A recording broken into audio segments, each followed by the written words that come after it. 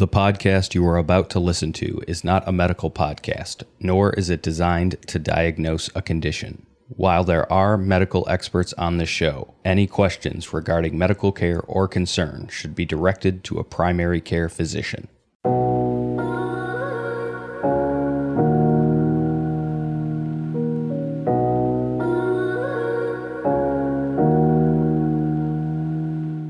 Welcome to Game On Glio, the podcast providing hope, inspiration, education, and real conversations around the difficult journeys of grief and loss, and being diagnosed with brain cancer, such as glioblastoma. I'm your host, Shannon Traphagen. If you enjoy our show, please consider writing a review. Also, share us with a friend. You can follow us on Facebook at Game On Glio or on Instagram at Game On Glio Podcast. Or you can visit our website, thegameongliopodcast.com, for our blog, insights, and guest snapshots. Season 2 of the Game On Glio podcast is sponsored by GT Medical Technologies and Gamma Tile Therapy. Learn more at gtmedtech.com. This episode is brought to you by Highmark Blue Cross Blue Shield of Western New York. Learn more at bcbswny.com. And by OncoSynergy. Learn more at oncosynergy.com. Welcome everybody, and thank you so much for joining us for this episode. I wanted to share some thoughts that I've had recently regarding the healing process and our journey through it. No matter where our journeys are currently, we are all in the midst of some type of healing, and it looks different for everybody. A year and a half in, and I still come up on days where things are tough. I recently had emotions surface that were unfamiliar to me, unexpected for me. I miss Mike every single day, but I didn't realize how much of a planner I had always been. When you're young, of course, you daydream about your future. And Mike and I met when I was 24 years old. We were barely young adults. We were still growing and learning about life. And so, of course, you start planning. You think about marriage, house, kids, family, what life will look like, career aspirations. And throughout mine and Mike's journey, our life together, we planned a lot. And we were excited. After he died, I wasn't sure what to plan next, where to go. The planner in me has been floundering, and it's been hard for me to just be present in the moment, to value and be open to experiences, something our guest today speaks to. And it recently cropped up in some feelings that I was having about missing Mike, longing that familiarity and close relationship that we had. The planner in me wants to keep looking for that next step. And the best way I can describe it is all of a sudden you're blind and you're in somebody else's house. The territory, the terrain, it's completely unfamiliar. You're trying to feel your way around each corner and navigate a house you don't recognize and you don't know. If it was your own house, you would know every corner, every inch, where every piece of furniture is located. That's the best way I can describe it. After losing a spouse, especially this young, and all that went with it, it wasn't just him, it was our children, the dreams of having a family, something I still hope for. I'm now navigating unfamiliar territory, and I'm trying to feel my way around each corner. And the planner in me wants to know what's ahead, what's coming up. And I'm trying very hard to learn and to grow and to realize that I may not know what the future holds, and I don't know what things are going to look like. I don't even know if having a family is in store for me anymore. And that's really hard to contend with. Those thoughts and emotions are hard to contend with.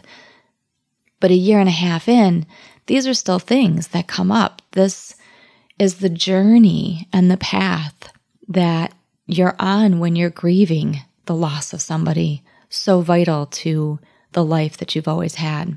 But being open to those experiences, being open to whatever presents itself in my life right now is something that I am trying to learn to do. And it's something that our guest today speaks to on his journey as a patient of brain cancer. And before we talk with our guest, I want to share an article I recently read that speaks to all of this. She's an essayist. Her name is Rebecca Solnit. And she talks about the power of hope and what that actually means, what it looks like. She says, your opponents would love for you to believe that everything is hopeless, that you have no power, that there is no reason to act, that you can't win. But hope is a gift that you don't have to surrender. It's a power that you don't have to throw away. Real hope is not a delusion. And this is the power of hope for all of us, no matter what unique journey we might be on. Hope isn't about living in a fantasy world. It's not about daydreaming. It's not denying any suffering or pain that we might be going through. But it is our power, our gift that we are able to hold on to. We are grounded in hope. That is what allows us to heal, to continue taking those steps forward. It's the hope of a new day, a new surprise, a new sunrise, a good message, uplifting news, feeling a little bit better, finding something joyful. And we all have that. Nobody can take that away from us. Hope isn't a daydream. It's not a fantasy. It is a real feeling, a real emotion, and it is powerful. And so even in the midst of my continued growth through my grieving process, that hope is what allows me to continue learning through this, growing through this. And I am open to these experiences, and I am trying to put the planner in me aside just a little bit to recognize that I am in unfamiliar terrain, as we all are on our journeys, navigating whatever path it is that we are each individually on right now. And our guest today, Ian Youngblood, is a patient with brain cancer who speaks to just that and his unique journey and how he sees the world and how he has grown from his diagnosis. We will speak to him next after a brief word from our sponsor. Imagine waking up from brain tumor removal surgery knowing that your radiation treatment is already underway. That's how gamma-tile therapy works. At the end of brain tumor removal surgery, your neurosurgeon implants tiny gamma tiles where the tumor is most likely to return. So instead of waiting to start daily standard radiation treatments that go on for weeks, you get a head start against tumor cells and get back to your life sooner. Gamma-tile therapy is for operable brain tumors of all types, including glioblastomas, brain metastases, and meningiomas. It is a one-time targeted radiation treatment with fewer side effects and far less chance of hair loss than external radiation. Gamma-tile therapy is FDA-cleared radiation therapy for patients with newly diagnosed malignant brain tumors and recurrent brain tumors. Gamma-tile therapy is tough on tumors and easier on patients and caregivers. Learn more at gammatile.com. Welcome back. Thank you all for joining us. Our guest today is 31-year-old Ian Youngblood, an MSN RN working in a level 1 trauma center in Arizona. He also just so happens to have brain cancer. It was at 29 years old and at the start of the COVID pandemic that Nurse Ian was assigned to hard-hit area in New York City to help out with the influx of patients. Shortly into his assignment, Ian became a patient himself, but not a COVID patient, a brain cancer patient. Ian, thank you so much for joining us today. Hi, how are you doing today? I'm well. How are you? I'm doing really well. That's great to hear. I'm excited to chat with you guys. I'm really excited to tell your story today for several reasons. Your story is fairly unique among brain cancer stories. But before we dive into some of the nitty gritty, start out by telling us a little bit about where you were 3 years ago, because how this all happened and where you were originally diagnosed was actually in New York City, but there were some hiccups with that diagnosis from what I understand. So tell our listeners a little bit about how everything unfolded 3 years ago. So I was working in Phoenix, Arizona, teaching ACLS and BLS when the pandemic hit. And then I decided that I'm going to see it in Arizona at some point. So I want to know as much as I possibly can about it. So I ended up joining a staffing agency that was moving out to New York. Was able to get rostered and literally left within like 4 days of getting rostered, and met a bunch of RNs in New York in one of those hotels in Times Square. And now you were assigned to a specific hospital, is that correct? I helped out with getting everybody oriented, all the new staff oriented, and then I started actually taking like emergency phone calls, concerns, things along those lines. I did that for quite a while until I ended up getting placed at a kind of a COVID hotel. And that's when I started getting a little bit more patient contact with the patients that were in those COVID hotels. And so now, how far into your assignment in New York were you when you started to kind of have some symptoms and you just were realizing that you just weren't feeling right? I had been in New York for 2 to 3 months. I was a week out from being demobilized. Oh. And then I didn't really ever feel like sick. I never like had like, a progression in illness or feeling unwell. It was just I woke up one day and I threw up. So there was nothing that told me something was wrong up until I threw up, and some of my staff members were saying that I was like dropping my phone whenever they handed it to me. So my coordination was off for some reason, which I don't remember. From the time I woke up, I was about to get ready for work and head out to my assignment and catch the bus early in the morning, when all of a sudden I just filled the hotel sink full of puke. Oh, wow. So OC Health got involved and everybody got involved. And luckily we had a NP student that was a part of the OC Health, and Olivia was her name, and she was originally from the area, so she knew which hospital she wanted to take us to. We were trying to get somewhere outside of like the mainland, outside of Manhattan, because we just knew how packed and broken the hospital systems were during that time, just because of the overwhelming influxation of COVID patients. So we ended up going to a place called White Plains, New York. And a lot of this is all hearsay, because I don't remember anything from the hotel all the way up until I woke up in ICU. Really? There's bits and pieces that I remember. It's very, very little. Wow. Like I remember one of my staff members that I worked with in the hospital systems showing up, and they weren't allowing anybody into the hospitals. So he kind of like, he was in scrubs, he was a doc. So he showed up and was able to get to my floor. But once he got to my floor, all the RNs on the staff on that floor, they knew everyone. So they were like, "Who are you?" And he's like, "I can literally see him. Can I just say hi? I just want to make sure he's okay." So I remember that doctor showing up and talking with him for a little bit. But other than that, I don't remember the ER visit. I remember the neurosurgeon coming in for a split second saying, "You have a mass." Okay. And then from there, I knew, and that they were planning on doing surgery the next day. But other than that, I really don't. It's all hearsay from what my family have said, what other staff members have said. So most of this is just secondhand knowledge that you're getting between those time periods. So there's this gap.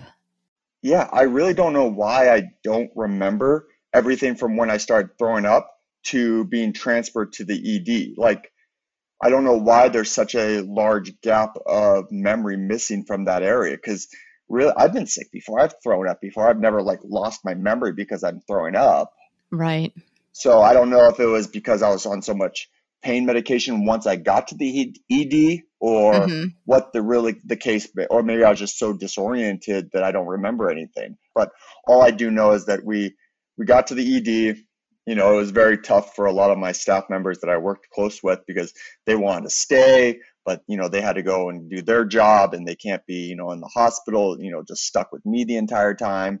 Gosh, I can't even imagine how. I mean, this is like literally the start of the pandemic. And Yeah, I hate to say the word ground zero, but New York City was kind of ground zero yeah. for this, for the US. And here you are in New York, and your body is just like literally going through loops of different crazy symptoms. Yeah. And you guys are all, I mean, you had to have all been just exhausted. I was still in school too for my NP, which I just graduated from. So I remember having to take my pharmacology final in my hotel room and telling the proctor on the camera, hey, like I've been working in New York, like I just got off shift. If I show you the room, can I take like I was showing him the room with my camera on my computer Hmm. to go to the fridge just to get something spicy to drink to stay awake, because I had to take my test at like 12 a.m. at night because of the time difference from New York to Arizona. Oh, okay. Oh my gosh. Luckily, that time difference allowed me to log into all my classes. Like I would get off from my shifts, and on the bus ride, I would log into my Zoom meetings to listen to my classes, and while I'm driving, you know, while we're commuting back to the hotel, and then I'll just carry it up to my room and continue my classes. Yeah, you were already stretched pretty thin. And then here you are, you're waking up and throwing up very suddenly. And there was no fever or anything like that. It was just you were just throwing up and you were feeling like your coordination, your mobile coordination was just off. So I don't remember my coordination being off. That's just what someone told me. Okay. The only thing that I do remember is when I initially woke up, I kind of felt like this weird little twitch in my left eyelid. Hmm. And the only way that I could describe it to anyone, and how I described it to the ED doc, was like a seizure-like activity in the left eye. But it was probably like an absent seizure or something along those lines. I'm not really sure what it was, but it was just a weird twitch. And that's the only thing I could correlate to anything neurological. Okay. So that's what I told them. That prompted the CT. The CT saw something that prompted an MRI, the MRI. And I mean, obviously I got tested for COVID and all this other stuff. Oh, yeah. But due to the throwing up and the twitch in the eye, it was a complete like random find. I never knew that I was growing something in my skull for, I mean, it had been growing there for years, and I never knew about it. Did you have the surgery in New York City or did you go back home first? I did. I had the surgery. We went in on a Sunday to the ED, and the next day I had surgery. Okay. And so after they did the surgery in New York, did the New York doctors tell you you had glioblastoma? Yeah, so he told me that before he actually even did the surgery, because he said it was crossing the corpus callosum, the structure in between the right and left hemisphere of the brain. So Interesting. since glio crosses that membrane, he for sure thought it was a stage 4 glioblastoma. So now you got home to Arizona, went over to the Ivy Brain Tumor Center, and found out, yes, you do have brain cancer, but it's not glioblastoma. Yeah, so when I first moved to Arizona, I was a firefighter in Washington for quite a few years. And then when I came to Arizona and pursued my RN degree, I actually started at St. Joseph's Hospital in their level 1 emergency department as a new grad. And I had known about the Barrow Neurological Institute due to me working there. So when I knew where my team was going to be, I had Dr. Sinai over at the Ivy Brain Tumor Center. I knew that I wanted to have my team under the same roof. So I immediately went to them to establish care. And, luckily and thankfully, my brother and my mom were able to fly into New York and help me get back. I remember my brother, a good family friend of ours bought us like first class plane tickets to get home from New York, so that we had enough room and space to travel. And I remember Wow. my brother being like, "Hey, Ian, it's time for these medications," and handing me medications from across the aisle. Oh, So, and wow. then, my mom wasn't able to get into the hospital either. That must have been so tough for her. I think it was. She tells me that she was outside just crying because they wouldn't let her into the hospital, and she kind of swindled the system a little bit. She said she because the visiting hours were only towards a certain time, and she didn't leave when the visiting hours were up. She was still in my room, and my mom's not medical, but Hmm. she's still my mom, so she definitely wanted to be there. She definitely shouldn't have let me get up out of bed. Apparently, I got up out of bed and I pulled out my own Ooh. catheter. Ooh. Yeah, Ooh. don't do that. The balloon is filled for a reason. I wouldn't recommend pulling out your own catheter.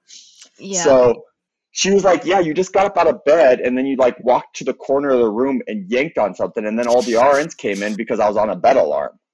Oh, So, gosh. and then she's like, they just looked at me like I was supposed to do something. I'm like, he's like 6'5". I'm not gonna be able to like put him back in bed. Your poor mom. Oh, yeah. And I know that those are extremely uncomfortable. And when you're so out of it, I mean, my late husband had a similar circumstance where I had left the room for 1 minute and to go to the bathroom, like outside of his room, and all of a sudden I hmm hear alarms going off, and I come running back up to the door, and they're like, "He pulled his catheter out," and I'm like, "Why? Why do you do that?" I mean, But we're just out of it. So like we're doped up on pain medication and everything. I mean, I messaged one of my classmates because I was there. I was in the ICU and like the hospital for about a week. mhm. And I remember our class meetings were on a Tuesday. So that following Tuesday, I messaged them and I said, "Hey, I need the notes from that Tuesday. I was in the ICU." And apparently the neurosurgeon came in and I was doing homework. And he's like, "This is ridiculous."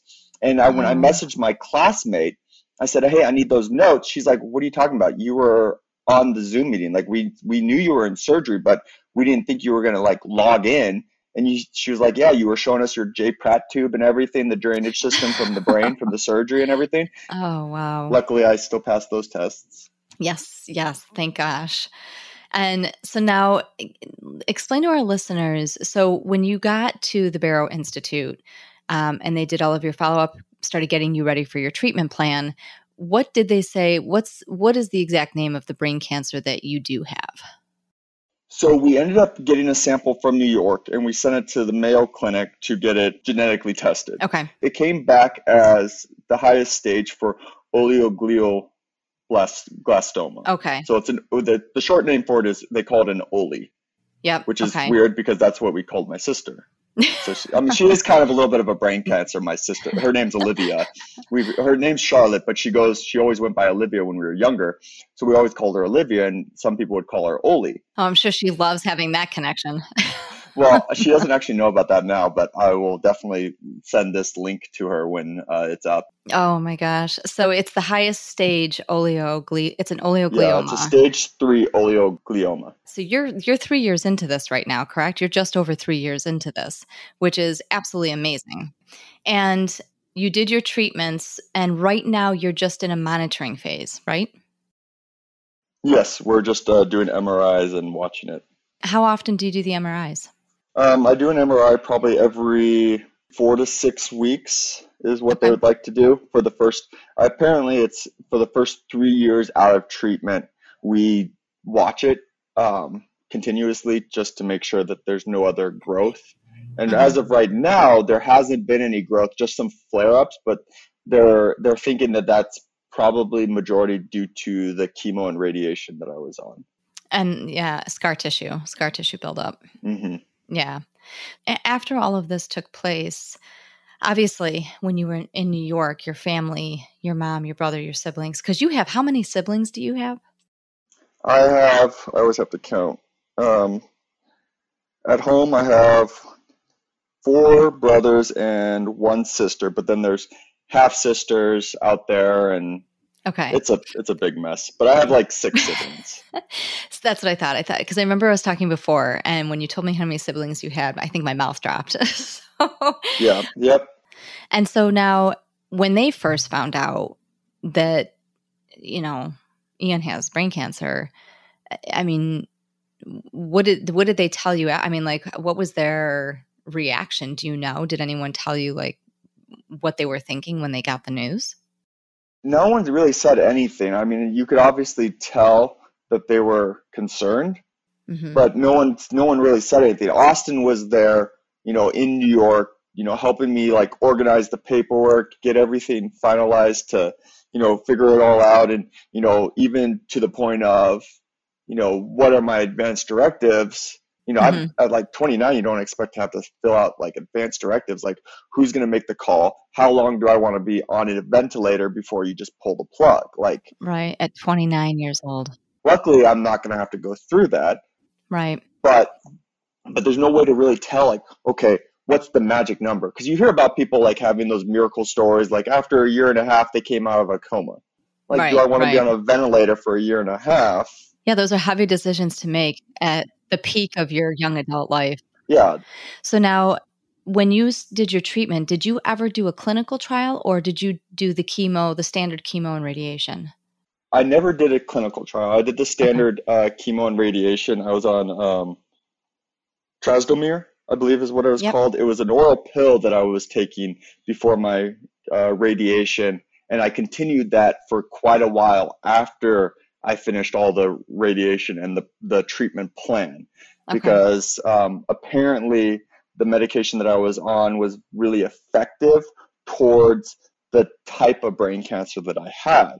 So it was kind of a hit or miss. Like my neuro-oncologist, Dr. Fonkum, he was like, you know what, you met the research criteria. There's no negative or positive to continue the medication. Right. But then his nurse practitioner, Charlotte, was like, well, Ian, we know that this medication, targets this brain cancer really well. So as long as your body is handling the side effects to it, you could continue it. So I did continue it for like a few months afterwards. Just for a few months. So you didn't, because I know that the typically it's temozolomide, which is the standard chemo. And most of the time they keep patients on that anywhere from 6 months to 24 months. Yeah, for the treatment. So I stayed on it for that much during my radiation and all that. But then I continued the medication longer after the actual treatment plan was quote unquote completed. Okay. Yes. Okay. So that was my own decision. And now, so as you were going through this, here you are, you're 29 years old and you're dealing with a brain cancer tumor that, you'll have to monitor for the rest of your life. It's a hard question to ask, so it's going to be a hard question to answer, but were there any dark days? Were there any days where you were just like, what the hell just happened to me? Definitely like right afterwards, because I was just in like a period of unknown. Like it was something like I'm good at emergency medicine. I'm good at orthopedics. Like I'm good at that stuff. I don't know anything about brain cancer or oncology. Like I think initially there was some dark days where I was just like, what do I do now? Like it's kind of like I was working on a new chicken coop outside the other day, and I knew that we had this recording today, and I was listening to some country songs. It kind of reminds me of like the what is that country song where live like you were dying? Oh, yes. And if you were to do exactly. So I haven't gotten riding on a bull named Fu Manchu for 8 seconds, but I definitely opened myself up to experiencing a little bit more and not being so gung-ho about my studies and my work and all of that. I opened myself up to actually, going and hanging out with friends, going and seeing people, and going and not being so stringent on my time, my own personal time, but allowing myself to be a little bit more, free. So I definitely noticed that. Would you say that's the difference, pre-diagnosis and post-diagnosis? Is that you saw life differently in that way? Yes, definitely. But I'm also realistic. So in a way, I'm like, it is what it is. Like I've talked about it a few times, but I'm not like someone that's like, oh, I have this this and this. Like it is what it is. Like I'll watch it. I'll live my life the way I can live it. And, really you can't really you can't really go back and be like, what if? What if has already passed. It's what can I do now and what can I do in the future? That is really key that you bring that up, because the what ifs, they can be shackles, and they really can really hold somebody back. And I myself have gone through the what ifs. What if we had done this? What if Mike had done that? What if he wasn't an engineer? Would he have gotten brain cancer? And you go through this what if game, and you're absolutely right. I mean, the what ifs are already past. There's nothing you can do about what's already happened. It's what do you do now in the present, and what do you do going forward? Yeah, what do you make the most of about today, not yesterday? Yeah, absolutely. There are other things that you do. I mean, you're really, really active. I know we both have a massive passion for dogs. So, Yep, mine are laying at my feet right now. And what are their names? So Kinji is my American Blue Great Dane. Okay. He's actually named after the Purkinje fibers, how your electrical activity travels through your heart. Very cool. Then I have a new one. The new one's Avi. She's an Australian blue heeler that I rescued from Colorado. She is named Avi after the atrial ventricular valve, which would have been Kinji's name if he was a girl, but but it didn't work for him. Nope. And I know that your dogs have brought you an enormous amount of healing and of peace, and you pretty much take them everywhere you go, correct? I do, yeah. Yeah. So now you do a lot of other things, though. You also practice yoga pretty extensively, correct? Yes, I'm a yoga instructor, so I've been doing that for 4 or 5 years now. 5 years now. Oh, wow. I teach at a local yoga studio here in Arizona, and I also try to practice as much as I can. So now, how do you feel yoga do you feel yoga has helped you in dealing with the path that you are now on, and with the diagnosis that you were given? I mean, did you lean into that quite a bit?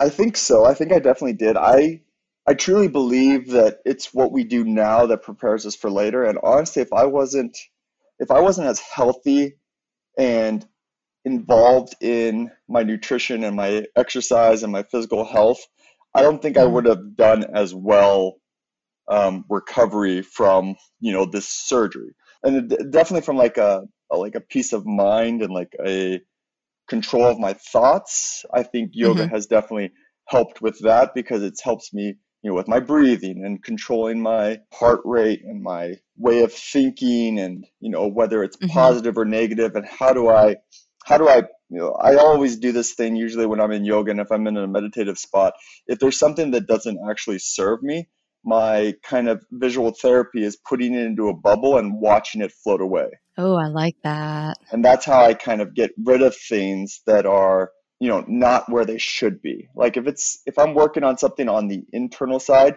and I don't need anything else, then I can, that's usually what I'll do, is like, and I'll even like send little minors into my like body to like work on scaffolding like a hurt joint or exercise. And I'll just do visual therapies to help guide myself to a healthier, better place. These are great visualizations. We may actually have to have you do a yoga video session for us so that we can give it to other brain cancer patients, and we'll post it on our YouTube channel, because I think these are such great visuals, and I'm picturing it in my own head right now, like as you're explaining it. You always think of like, you remember Snow White and Seven Dwarfs? Yeah. The hi ho, hi ho, hi ho. So like I would send like little dwarves into like a hurt joint. And based off of that, I would focus on healing that part of my body during like the meditative state of my yoga practice. I love that. And I think everyone should meditate. Like, start off with like 1.5 minutes to 2 minutes a day, and then increase it slowly. The thing is people always think that your mind has to be clear when you meditate. And that's not necessarily true. You can have thoughts and everything come in. It's just whether or not those thoughts serve you. If they don't serve you, let them go. Right. And that does take a lot of practice. Yeah, it does. That's why you start off slow, and it's consistency that makes the difference. So now, what are doctors saying what next steps are, or is it just maintaining the course that you're currently on? Currently, it's just maintaining the course that I'm on. Mm-hmm. Dr. Sinai, I asked him if, are we ever going to have to go back in and do any other surgeries? And he said, not unless you have some like severe symptoms. So unless anything flares up dramatically or really starts to grow or act up. Mm-hmm.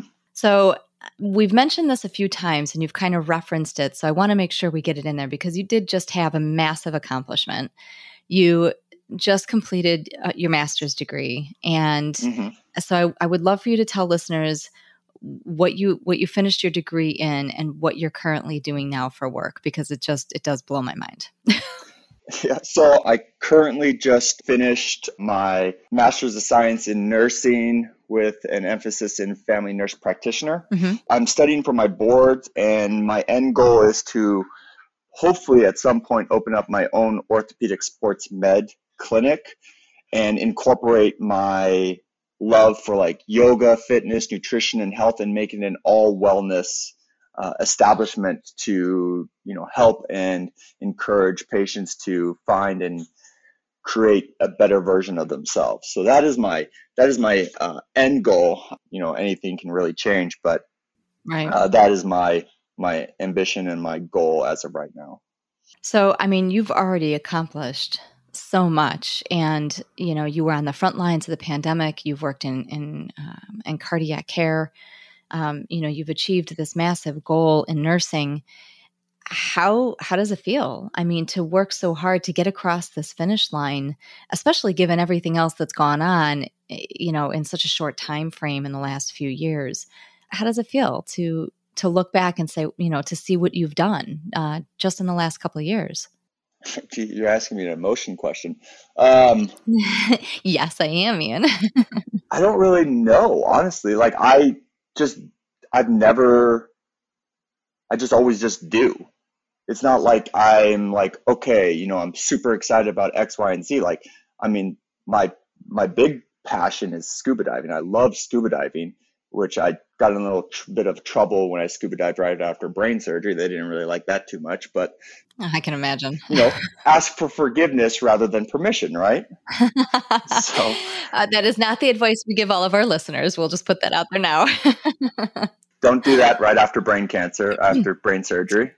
No. But I had enough time from the actual surgery that they're like, yeah, that's okay. If you had done it like right after the brain surgery, then the pressure wouldn't have been good at all. But I wasn't in a state to do anything right after my surgery. But yeah, regarding your question, I mean, I'm excited. I truly believe, that growth is the most important part of our lives and that you should always continue to learn and educate yourself and grow. So I'm really excited to step into a new chapter of my life. I love taking care of people. I have always said that I am the pillar to hold you up until you have the strength to hold yourself up on your own. Oh, I like that motto. And so I'm excited to go into a next step in my field where I can have more involvement and more autonomy in my patient care and how I deliver my love for medicine and the love for others. So that I am truly excited about.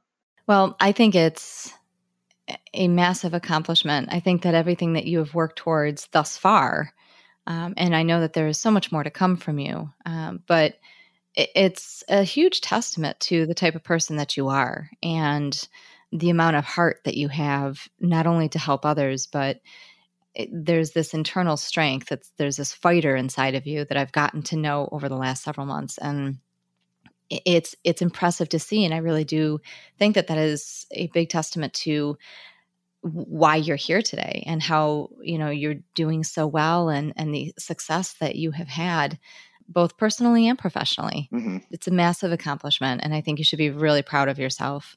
I'm curious, what do you think is next for you personally?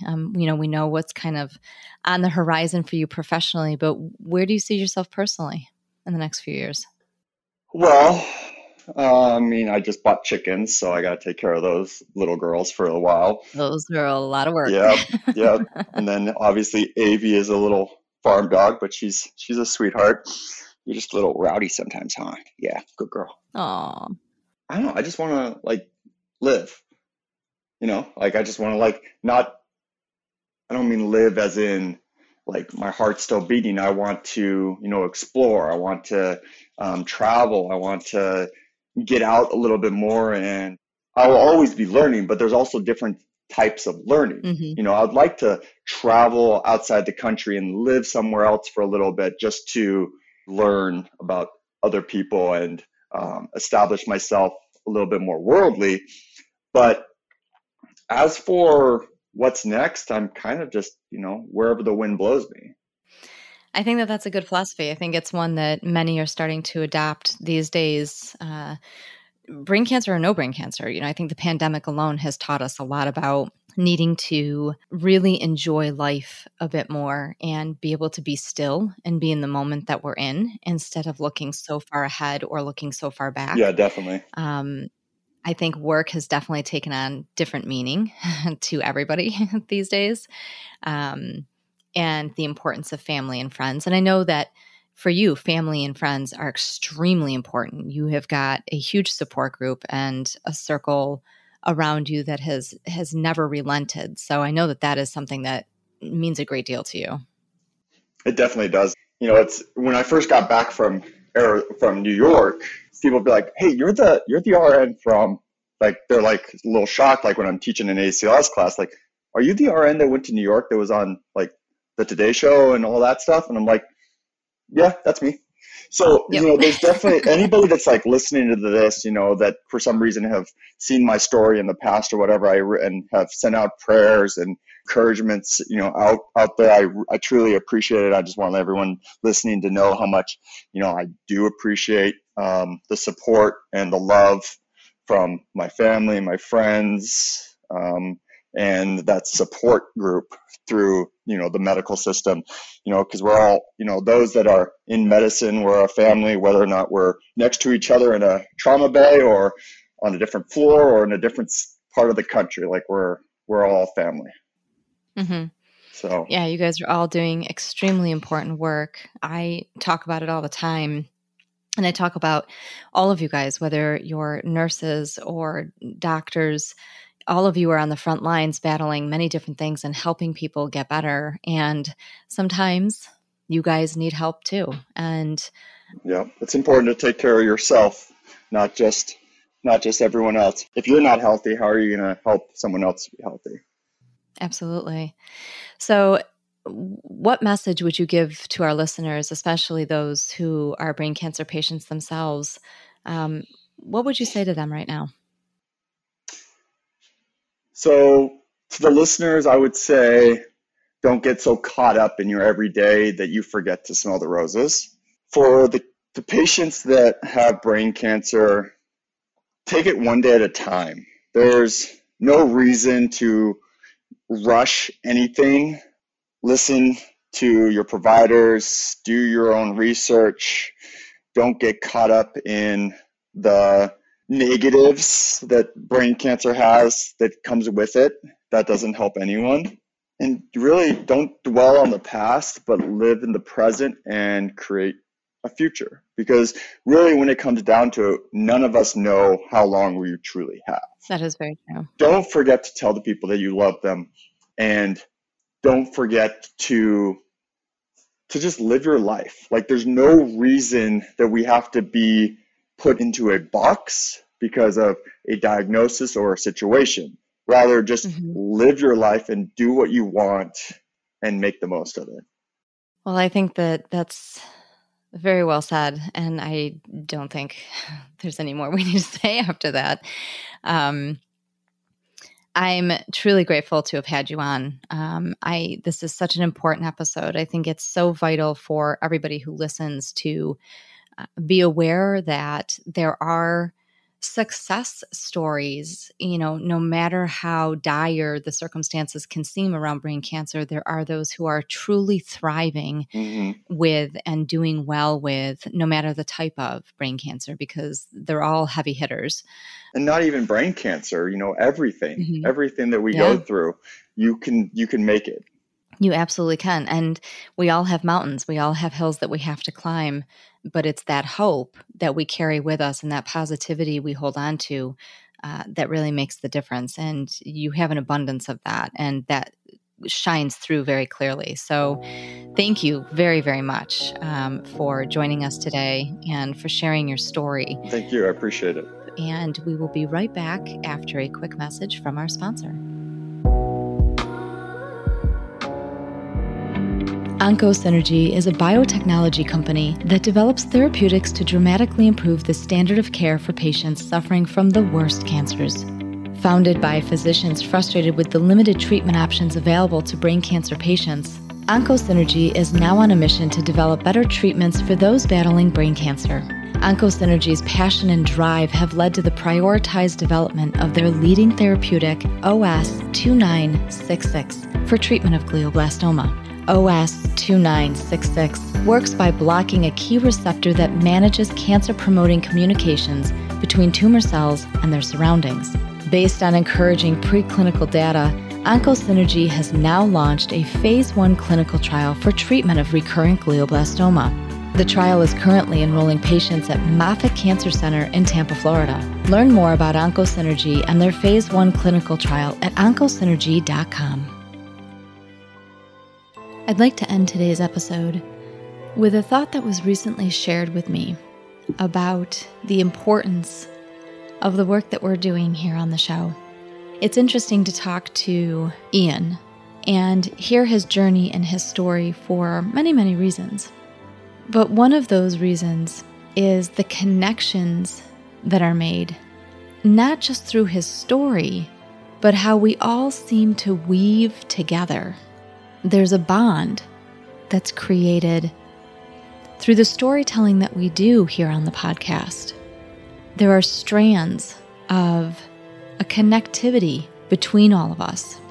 And when I hear Ian's journey and how he went from New York City back home out west and was connected to Dr. Sinai of the Ivy Brain Tumor Center, there was a strand. There was a connection. Dr. Sinai was a guest on our first season, and here is this patient, Ian, who is a guest on our second season that I originally had no idea was connected to Dr. Sinai. These connections are so vital and so important in so many ways. It was recently brought to my attention through somebody that I work with, that I know very well, that these connections help him when he's able to find these strands, these strings of shared commonality. It's when we're feeling lost and we're feeling our loneliest that these connections are the most profound and give us the most strength. And it is not hard to feel lonely and disconnected and lost in this day and age, especially with everything that's going on around us. Decisions that are being made on our behalf that we have no control over, whether nationally or emotionally or physically in battling a disease. And it's so interesting to see how each of the guests that I have had on interweave and lock us together in these important bonds.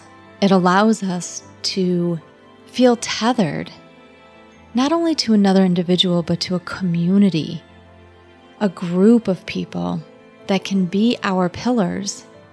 It carries us forward. And that's extremely important and profound. And it's with that in mind that we take a step each day, that we move forward, that we get up, that we rise to the challenge of what we're facing each and every day. And just as Ian shares his journey with us, and I share my journey with you, so many of the guests that we have had on shared very personal stories, even if they're professionals in the field. And we can all find a way to find those tethers, those strands, those glimmers of light and hope and connectedness that allow us to feel less lonely on this journey. And so I ask each and every one of you, as you listen to these episodes, look for the light between each and every story that weaves us all together. It's so important that we stay connected.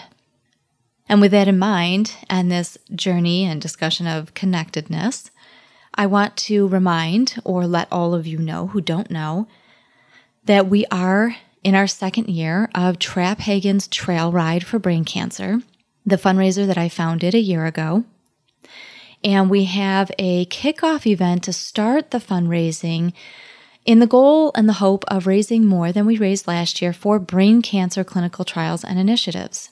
So if any of you are in the Western New York or Buffalo, New York region, or happen to live not too far away from the area, we are hosting a movie night at Canal Side on August 5th. You can come anytime after 7:15 p.m. I am co-hosting this with Hope Rises Network and my friend Kate Glazer. And we have some amazing sponsors for this night. We have Gamma Tile Therapy, who is our presenting sponsor, and will be showcasing a special message before the movie starts, and a local sponsor, Enrich Products. Now, again, this is just a kickoff event to really get the fundraising started, and then we will also be hosting our cycling event in October, which is our bigger event, and that will culminate and close down the fundraising that we do for the next 2 months. So I hope to see many of you there. You can donate. We are asking everybody that attends to please donate. The movie that we will be showing that night is Ghostbusters Afterlife, so I'm very excited about that. It'll be a great, fun way to celebrate a summer evening for a great cause. All proceeds will benefit Roswell Park Brain Cancer Clinical Trials and Initiatives. And even if you can't make it, if you'd like to donate online, please feel free to do so.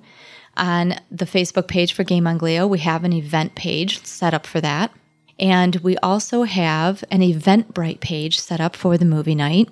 You can also go to the donation page at give.roswellpark.org/go/Trap Hagen's Trail Ride, the number 4, brain cancer. Until next month, thank you all so much for listening, and be sure to tune in actually on August 11th, because in August we have 2 episodes for you.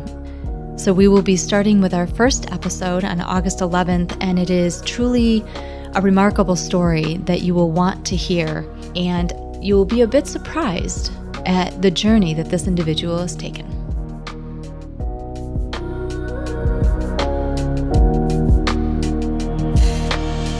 A proud episode sponsor for the Game on Glio podcast, Highmark Blue Cross Blue Shield of Western New York has helped millions of members since 1936 lead healthier lives. As a community-based, not-for-profit health plan, Highmark Blue Cross Blue Shield invests millions of dollars each year to strengthen and enrich the health and quality of life in Western New York. Highmark Blue Cross Blue Shield provides a wide variety of health and wellness initiatives throughout our community all year long, including a full summer schedule of free fitness classes throughout the region, which can be found online at bcbswny.com/play. You've been listening to the Game on Glio podcast, the podcast that is designed to educate, advocate, and tell the real stories of those walking the journey of brain cancers such as glioblastoma and grief and loss. If you like our show, please share us with others. Follow us on Instagram at Game on Glio Podcast or on Facebook at Game on Glio. You can visit our website and our YouTube channel. You can find us anywhere podcasts are played.